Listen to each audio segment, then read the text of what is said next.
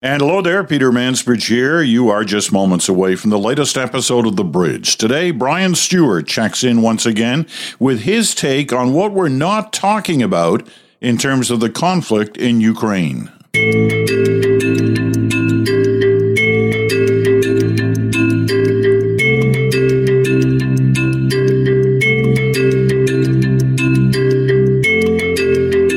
Once again from Scotland, up in the Highlands in northern Scotland, in the kind of Dornoch, Embo, Golspie area of Scotland. It's on the northeast coast. And it's been spectacular weather here since we've been here. I know it's been snowing back in central Canada, which seems hard to believe in terms of, mid to approaching late April, but you got what you got. And we're fortunate. It's not warm necessarily here, but it's been gorgeous, beautiful, sunny weather. All right, we're not here to talk about the weather. We're not here to talk about Scotland or Central Ontario, for that matter. We're here to talk about Ukraine. Yesterday, we checked in on the COVID story, brought, I think, listeners up to date with a fascinating, blunt interview with Dr. Isaac Bogoch from the University Health Network in Toronto. Today, it's our weekly check-in with Brian Stewart. And Brian, the former war correspondent, former foreign correspondent, in touch with all things defense-related, foreign policy-related. And he's been watching the Ukraine story each weekend, looking for the angles that aren't necessarily being discussed that much in the world's media, and bringing them to the forefront for us. And he does so again today. Now, for starters, in terms of background, this is a difficult week in Ukraine. You see the story of Mariupol, which has been the focus of some attention for the last few weeks. It's an eastern Ukrainian city, port city, important in that sense, with access to the water. And it has been under bombardment from Russian forces for weeks now. And the Russians thought they would have taken it by now. They haven't, but they could be on the verge of taking it. They claim it could fall today. And what makes it different about that claim is some of the Ukrainian defense leaders are saying the same thing. The Ukrainian forces are pretty well now down to a kind of Alamo situation in the steel plant. It's a giant steel plant in Mariupol. And that's where the holdouts, the Ukrainian defenders, are. It's a huge place, and it's actually pretty good for combat of that kind in terms of the defense forces. But they're running out of people, they're running out of ammunition, and they're running out of time. And they seem to admit that themselves. Now, huddled with the defenders are upwards of 1,000 civilians. It's been their hiding place in the basements, the underground tunnels of the steel plant. So you can imagine that. Women, children, young kids, with this bombardment going on all around them all the time. So that looks pretty grim on all fronts. The Ukrainians won't give up. They won't surrender. At least that's what they've said so far. That they will fight to the last fighter.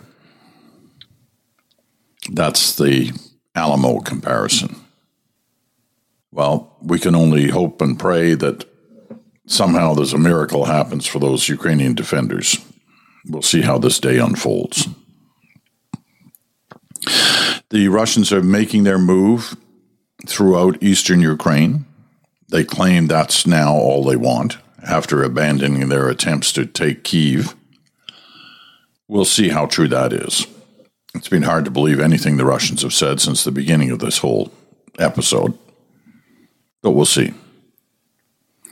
Now, at the same time, not everything has gone against the Ukrainians in this last little while. In fact, they had a huge, and not just a symbolic, victory over the weekend. And that was the sinking of the Russian ship Moskva. Now, that was reported and talked about to a degree over the weekend. But I'm not sure that we ever got to the real significance and importance of that sinking. And that's what Brian wants to talk about today. So we're going to take a quick break, and then we'll get right into it with Brian Stewart right after this.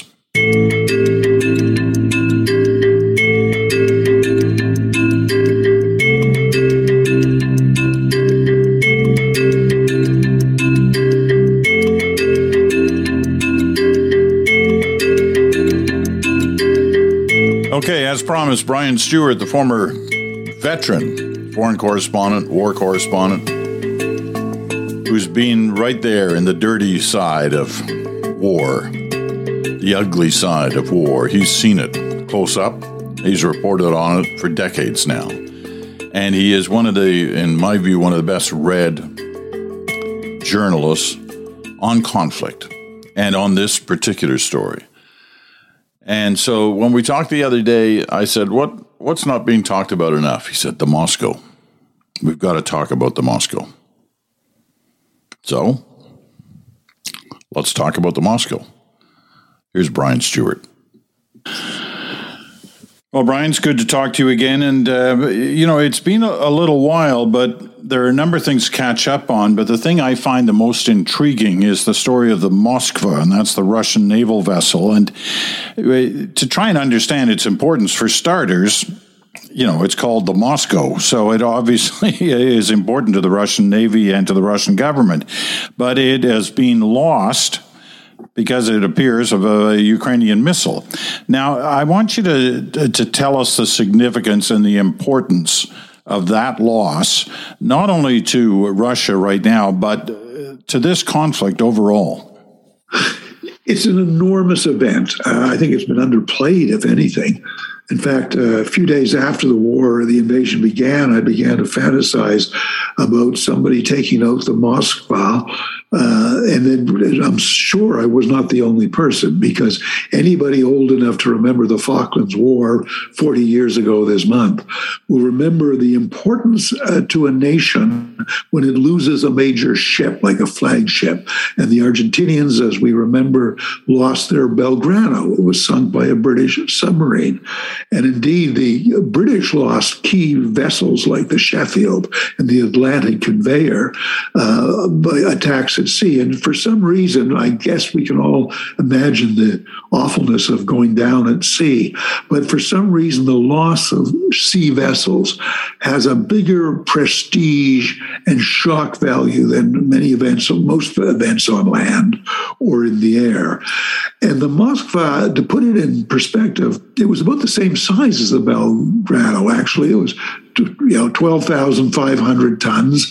It was a major missile cruiser. It was the pride of the Russian Black Sea Fleet. It was also the command and control vessel. It was the one that was supposed to control all the rest of the fleet and protect it with its missiles against its own anti-air missiles and its anti-missile missiles and its anti-missile firing devices.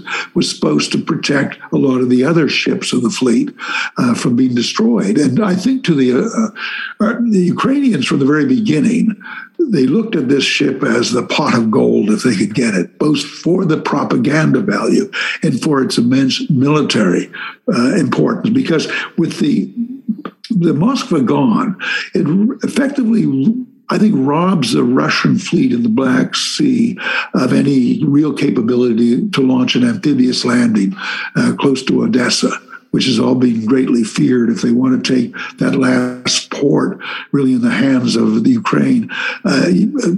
Amphibious landing was always a possibility. The Moskva would have been a key part of that, perhaps the key part. And to lose that now to two missiles fired, homemade missiles made by the Ukrainians fired into a ship that was probably one of the most protected ships in the entire Russian Navy is an unbelievable humiliation. And I'm not surprised the Russian government simply cannot bear to admit that it was sunk by enemy fire. But how they commit how it looks any better to them to say a fire broke out and it sank at sea after its own accident, with Russia's notorious reputation for bad handling of ammo that has been ongoing for years. I can't see how that's in any better scenario. It's a terrible loss for Russia. It's an enormous military and propaganda gain for the Ukraine. And it's a very significant, really, to all the navies in the world. We talked a couple of weeks ago about perhaps the tank will have seen its day, because so many tanks have been destroyed in this war. It's just like they're being carved open like sardine cans by shoulder-fired missiles. That's simple method. Well, all the major navies of the world, including the American and the Chinese and the rest of the big ones, are all worried sick about how vulnerable their major ships are now to missiles fired from land. They don't have to be fired at sea anymore. They can be fired from land. They're relatively cheap to make. You can have all the sophisticated devices in the world, but if they can figure out a way to get through those devices, you're going to lose perhaps an aircraft carrier with 5,000 crew members, or another cruiser like this with 500 to 1,000. So it's a big worry to navies that they have got to come up with a better way to protect these big ships. And they haven't really, they're working on it all the time, of course, but I think the Russians were well behind where the Americans and the Chinese are in terms of protecting their ships and the sort of anti-missile, anti-aircraft devices they've got. But still, they've got to be worried after something like this. I'd say so. And, you've well outlined the importance of the Moskva to the Russian fleet and just the number of different facts and figures that were associated with it. The one you left out was the one that startled me when I really started to think about it. It's, this wasn't just any other ship in the fleet, 600 feet long. Now, think about that for a minute. That's almost 2 football field lengths of ship. That is one big ship. Now, whether these 2 missiles, the homemade missiles, you're making it sound like some guy was making these missiles in his basement or something. But this wasn't just a lucky shot. Obviously, they have great faith in their missile capabilities, and they took out the pride of as you said, of the fleet. There are a couple of things that I find amazing about the story. I mean, you mentioned earlier about the Belgrano, the Argentinian battle cruiser or whatever it was that was sunk by the British submarine at the beginning of the Falklands War, and then the devastating news when it hit that HMS Sheffield, the British destroyer, had been sunk by an Argentinian, I think it was an Exocet missile. It was, yes. That totally changed the kind of face of that conflict in the South Atlantic, because the only defense system that they were confident in, the British, to protect their fleet, was to have helicopters hovering around their ships to attract missiles if they were coming in, and then they could do a maneuver if they did much faster than obviously a ship could do. And the reason I remember that, and he's not talked of with any fondness these days, and that's for sure. But Prince Andrew was one of those helicopter pilots. It was sort of the last great thing he did back in 1982 during the Falklands War. He was a chopper pilot, and he used to, he'd go up in his chopper to try and deflect incoming Exocet missiles.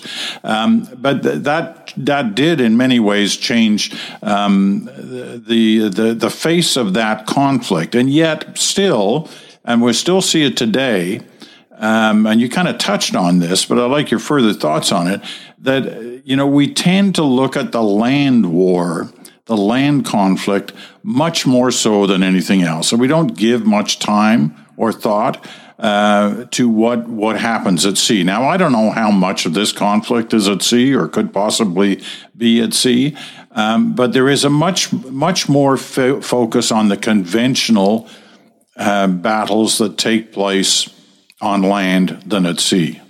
Very much so. The Ukrainians have very little navy left, but they do have these missiles, and they're as effective as having the ships actually out there. The sea battle is so incredibly important in this war because if the Russians were to land north of Odessa and then take Odessa, they would then hold the entire Ukrainian coast. Ukraine is one of the great grain shippers, wheat shippers in the world. It's an enormous wheat basket, grain basket. I'm not sure of my agricultural terms. It would lose that capability and devastate the Ukrainian economy. So it has to hold Odessa. The Russians, in the meantime, they have to back up their offensive in the east with fire offshore by naval ships. These naval ships now won't be able to provide quite the same protection as they did before. So the Navy war has always been very important there. But the media are necessarily focused on the cities that have been under siege. That's where obviously the cameras would tend to be. They don't see the air war going on, and they certainly don't see the sea war. So it's important to keep in mind when we're reading news stories of this conflict that a lot more is going on out there that we don't really see. I would mention one other thing. You were quite right to pick up my calling the Neptune missiles homemade, as they're put together in a garage. I think I mentioned in one of the first broadcasts with you that Ukraine was only 10 years ago the fourth largest arms exporter in the world. It's got an enormous arms making and very sophisticated one manufacturing system on its side. It just doesn't manufacture enough for the kind of war it's now getting into. That's interesting. That's why it does need these constant resupplies from the West.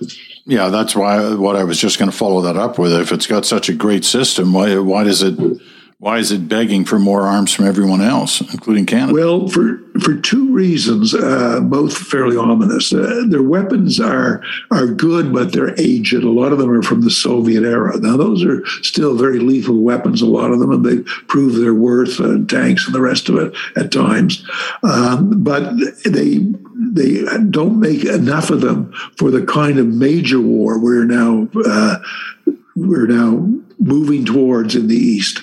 They need enormous resupply of different kinds of weapons, too. The war's going to change. We're in phase 2. We're moving from a siege of the cities and built-up areas where you have suburbs and you have forests and you have fields and lots of places for enemies to hide. It's now moving to the east where two major forces, the Russians and the Ukrainian forces, are basically going to face each other off.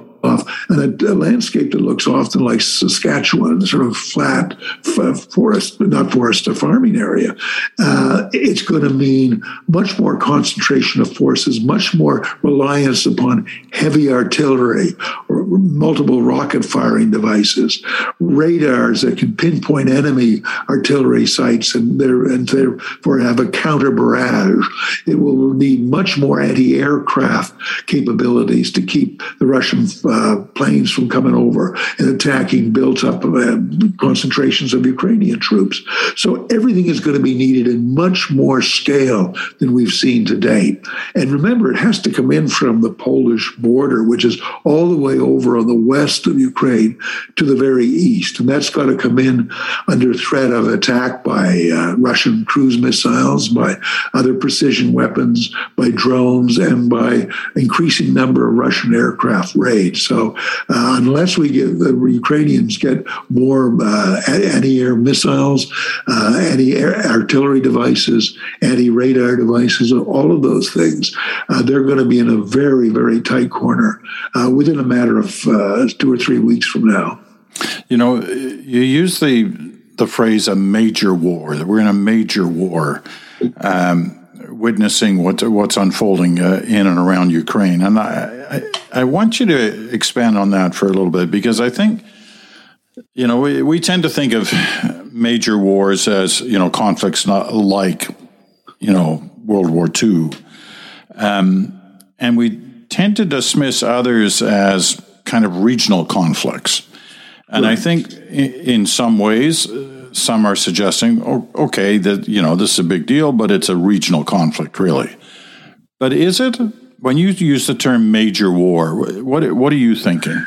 Well, I'm thinking it's not like the limited wars the Russians, for instance, fought in Syria, or the Americans in Iraq or in Afghanistan, where you take the country with fairly limited fighting at the beginning. The Russians, of course, were invited in. They didn't take anything, but they were invited in to run part of it. And then it becomes a kind of counter-insurgency war, by and large, where you don't use the great battalions and brigades and divisions en masse. You move in smaller numbers in counterinsurgency warfare, policing operations very often, very limited air raid needs on capabilities even. The enemy are often gone to ground and hard to find. All of that is somewhat limited, so the officers don't get a lot of training in what a major war, what I'm talking about, is the use of big numbers, like a whole. It's estimated that Russia has something like, I think it's close to 80 battalion tactical groups now. These are groups, each one of them about 1,000, but usually around 700. So we're really dealing 40 to 50,000. The Ukrainians have at least 12 of their battalions in there. So we're dealing with 40, 50,000 in a much more concentrated area. You're using vast numbers of armor, tanks, armored personnel carriers of all kinds, heavy missiles, heavy artillery, radar systems, all of that are brought into play at once. And it takes on not quite the scale, of course, of the Second World War, where we saw armies of millions coming together on the Western Front and even almost tens of millions on the Eastern Front. But here you will be seeing what are, for our modern scale of war, very large numbers. And this is quite rare to see. Even in Vietnam, you didn't see many major actions of several, say, American brigades operating together. It was one brigade against a northern Vietnamese half division or something like that. This is going to be much more like a conventional war, I guess you would call it, more of the on-the-ground conventional, where all systems have to be brought into play at once. And this is where I think the Ukrainians have a real advantage, because they've been trained for 8 years by NATO to a very high technical capability of command and control and radar and the rest of it. And they've been trained to work in both large numbers, but also in very, very small numbers, where the Russian training has been very lacking, and they don't have anything like the professionalism of the NATO training. They've even admitted that themselves. I mean, this is not something people are saying about the Russians. They've had a goal for years now to get more up to a more professional officer corps. They don't have NCOs in large numbers, the sergeants that are the backbone of modern armies. This is putting a lot of things together, but the problem, this is what I'm talking about. Major war means putting a lot of things together, not a raid on this town or a raid on that town, not taking out bin Laden, not seizing control of one province. This is bringing together your armor, your artillery, your rockets, your cruise missiles, your command and control systems, your radar systems.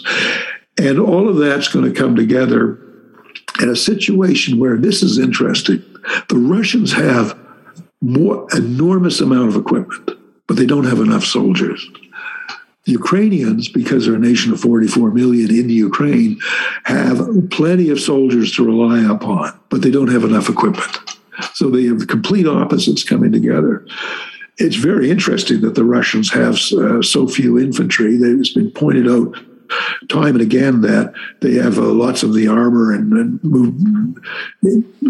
personnel moving around in armored vehicles and the rest of it. When it comes to ground soldiers, the grunts that go forward and attack and take out positions, they're really quite limited to some thousands, and they get chewed up very, very fast in battle. That's you and I have all seen with units that have been in a conflict zone too long.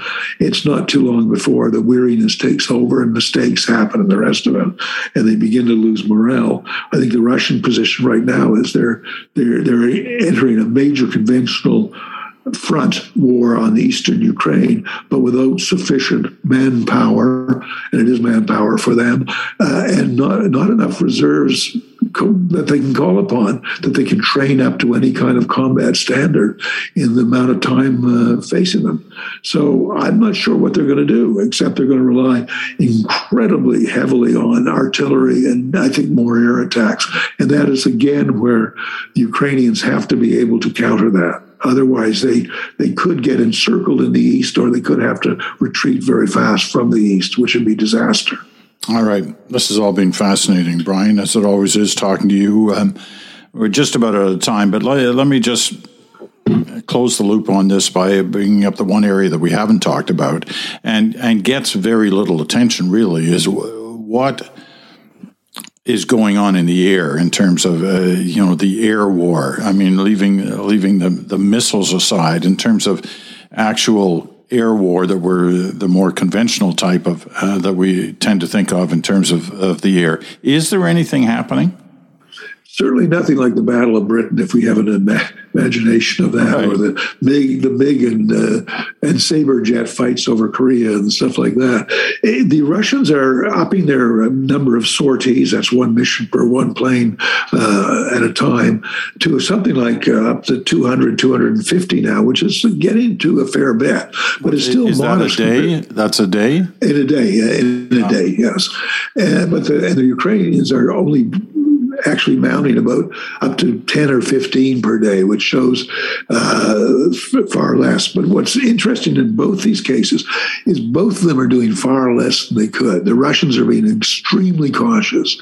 They are reluctant to come across the border very much because they're very fearful of the missiles that the Ukrainians have, both the S-300s, which are high altitude, and a lot of the shoulder-fired and smaller missiles that can take out planes up to 20,000 meters, 18,000 feet, that range.